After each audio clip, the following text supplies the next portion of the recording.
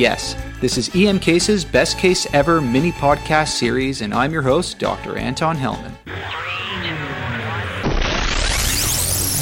In anticipation of our episode on knee emergencies, we've got with us Dr. Arun Sayal, the brains behind the amazing Casted course, orthopedic emergency guru. And he actually was on the very, very first podcast that we ever did back in March 2010. It's been way too long.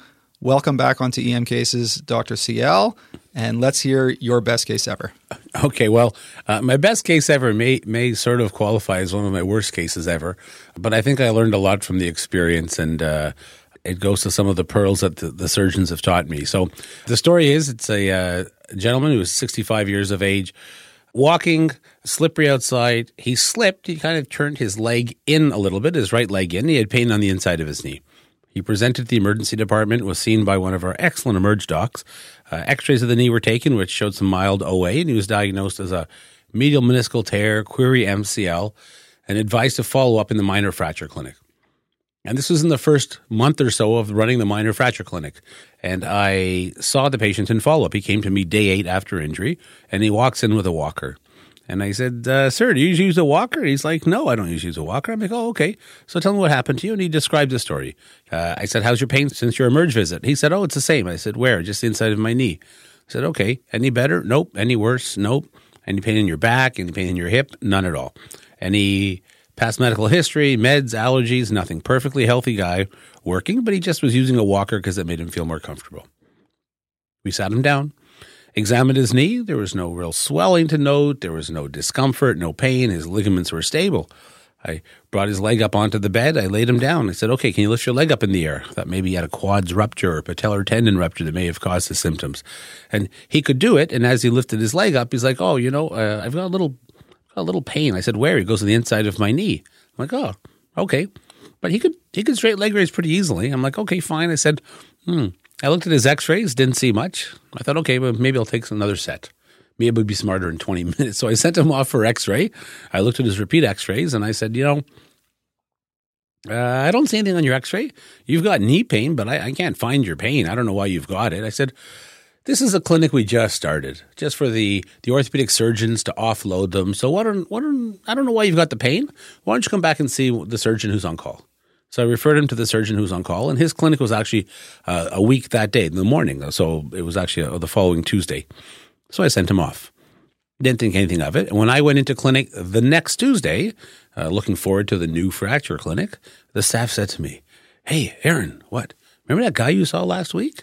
And I'm dreaded remember that guy you saw last week. It doesn't usually end with, he left you keys to a new car. Wow. Thank you, sir. Well, he says, he came back and he saw the surgeon. And I said, right. And he goes, and he had a fractured hip. And he had a fractured hip, and I completely missed that he had a hip fracture. And this patient's leg, when he came back, he was short and externally rotated. And the orthopedic surgeon, who was the chief of orthopedics at the time, wonderful surgeon, wonderful doc, he's the one who asked me to run the minor fracture clinic. He says to me, just so you know, if you ever see a rotational abnormality of the leg, that's not usually coming from the knee. And I went, oh, okay, I'll keep that in mind. But when I saw him the week before, he didn't have a rotational abnormality, Anton. His leg was actually out straight. And what happened was he had a displaced subcapital fracture now. And when I saw him, what he had was an undisplaced subcapital fracture. And if I picked up that he had an undisplaced subcapital fracture, he gets surgery and he keeps his native femoral head, the one that he was born with. But when it displaces, he's at risk of avascular necrosis, so now he gets a hip replacement. So he gets a hemiarthroplasty. So he's getting an operation anyways, but he's going to have a more significant operation. And maybe 10, 15 years down the road, he wears out that hip. And now he gets a new one. And that revision, he probably wouldn't have needed if it wasn't for what I missed. So it was an awful feeling. To carry this on a little bit further, I actually went up to apologize to him. It made me feel a little bit better. And as soon as I heard what happened, I had an awful clinic, which I never do. I love my clinical work. I went up to apologize to him, and he made me feel a lot better. He actually said, oh, it's not your fault. It's my fault. I said, why? He goes, I never told you I had hip pain. I said, did you have hip pain? He said, no, but I should have told you. I'm like, yeah, you should have told me. And he was reading his religious book, and he said, maybe it's God's will. And he wanted me to have the operation this week. And if something happened last week, something would have happened with the anesthetic. I'm like, oh, that's great. Yeah, God's good. That's fantastic. So I'm feeling a little better. And he says, my niece, she's a fourth-year medical student. She couldn't figure it out. Well, if she couldn't figure it out, how could I figure it out? So I felt way better on the ride down the elevator, but I still felt miserable. It's an awful feeling. You feel like you're a lousy doctor when you miss anything. And this is the gold, though, that when I talk about my experience with the orthopedic surgeons and all the pearls they've taught me, the surgeon who subsequently operated on the patient was a different orthopedic surgeon. So he was now the one who was on call. And when I saw him next, I told him how terrible I felt about missing it. And he said, I read your note because I dictated the note in the chart. He goes, I read your note and you asked about no hip pain, no knee pain. He goes, but did you examine his hip?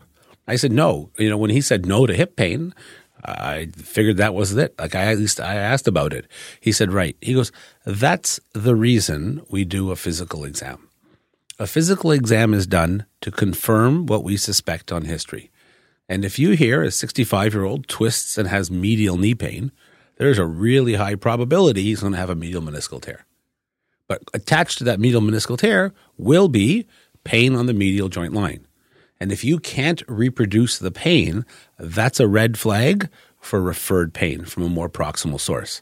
So we should always examine the joint above and below, he says, as a good habit, but especially when on physical exam, you cannot reproduce the pain, that's a huge red flag. And what that's taught me is every single time now in the fracture clinic, I'll see 40, 50 people a week in the clinic. And every time when I see somebody, my focus on physical exam is to focus on the point of maximal tenderness. Where does it hurt the most? And if I can't reproduce the pain and they're still having some, I have to worry that it's coming from some other source. It's a great teaching point. I've picked up elbow injuries that presented with wrist pain, knee pain that was coming from the hip. But you just have to think that if you can't reproduce the pain, and that's why we do a physical exam. So it was a worst case, but we all learn from our mistakes, I think. And it just goes to all the amazing pearls that the orthopedic surgeons over the years have taught me. And that one sticks with me. And now when I go to emerge, and I still do emerge work, when I see patients in the emergency department, my focus on physical exam or MSK injuries is what's your point of maximal tenderness? Where does it hurt the most? A, it forces me to be specific. B, if I can't find the pain, I got to look for a more proximal source. And it's not just point of tenderness, it's maximal tenderness, because there may be a second point. And then when we look at the x-ray, we look at the second injury as well. But if we just focus on the point of tenderness and not maximal tenderness, we often will miss that second injury. So it's a great pearl that I think the orthopedic surgeons have taught me, and I've kept in mind, and I think it'll serve me well throughout my career. I just love the simplicity of that. Examine above and below the joint and find the point of maximal tenderness.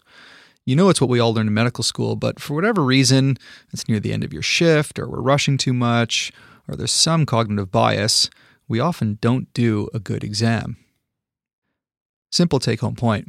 Now, we'll be talking about referred pain from the knee, as well as a whole slew of other occult knee injuries in our upcoming episode. So tune in for that main episode for a full discussion on occult knee injury pearls and pitfalls with Dr. Sayal and Dr. Hussein Median. They're going to answer questions like, when should we suspect a spontaneously reduced knee dislocation? Do all patients suspected of a spontaneous knee dislocation require a CT angiogram to rule out a vascular injury? Which patients with a low-energy mechanism are at risk for knee dislocation and vascular complications? How can you increase the accuracy of an active straight leg raise in assessing for quadriceps and patella tendon rupture? What's an easy way to identify patella baja and patella alta on an x-ray? What are the indications for ultrasound of the knee? What are the true indications for a knee immobilizer? And how can knee immobilizers kill our patients? Now, the other interesting aspect of this case was the apologizing to the patient part. In many of the EDs we work in, the culture is such that we're not eager to admit our mistakes, and apologizing to patients can be tricky. It isn't always advised, but the Canadian Medical Protective Association does suggest that following unexpected harm, quote, communicate to the patient the facts to the extent they are known in a gentle, non-rushed manner as soon as is reasonable to do so. Discuss the options for dealing with the medical condition as it now exists. Express your feelings of concern, empathy, and regret as appropriate. And if, after an appropriate analysis, it's clear the outcome is indisputable due to deficient care, the responsible health professional may apologize and acknowledge responsibility. Now, they go on to say that, quote, the failure to be empathetic and apologize is a leading driver of complaints and legal actions. Now, this is a complex and important issue, so we'll have some links on the website on this Best Case Ever post with more details for you. Before you go, the same day that this Best Case Ever was released, we also released our new series of screencast educational videos that I'm so psyched about. It's called Rapid Reviews with Dr. Patrick Gilbride, Dr. Taryn Lloyd, and Dr. Michelle Yee. Now, these series of 6-minute videos are concise reviews of the key take-home points from one of our main episodes. The idea is that after you've listened to the podcast, maybe when you see a patient with that particular condition and you want to refresh your memory, or even if you're just studying for exams, take 6 minutes to watch a beautifully produced video. Ultimately, these videos are designed so that you can ace your exams and take stellar care of your patients. So check out our first release at emergency-medicine-cases.com/rapid-reviews-videos. So until next time, take it easy.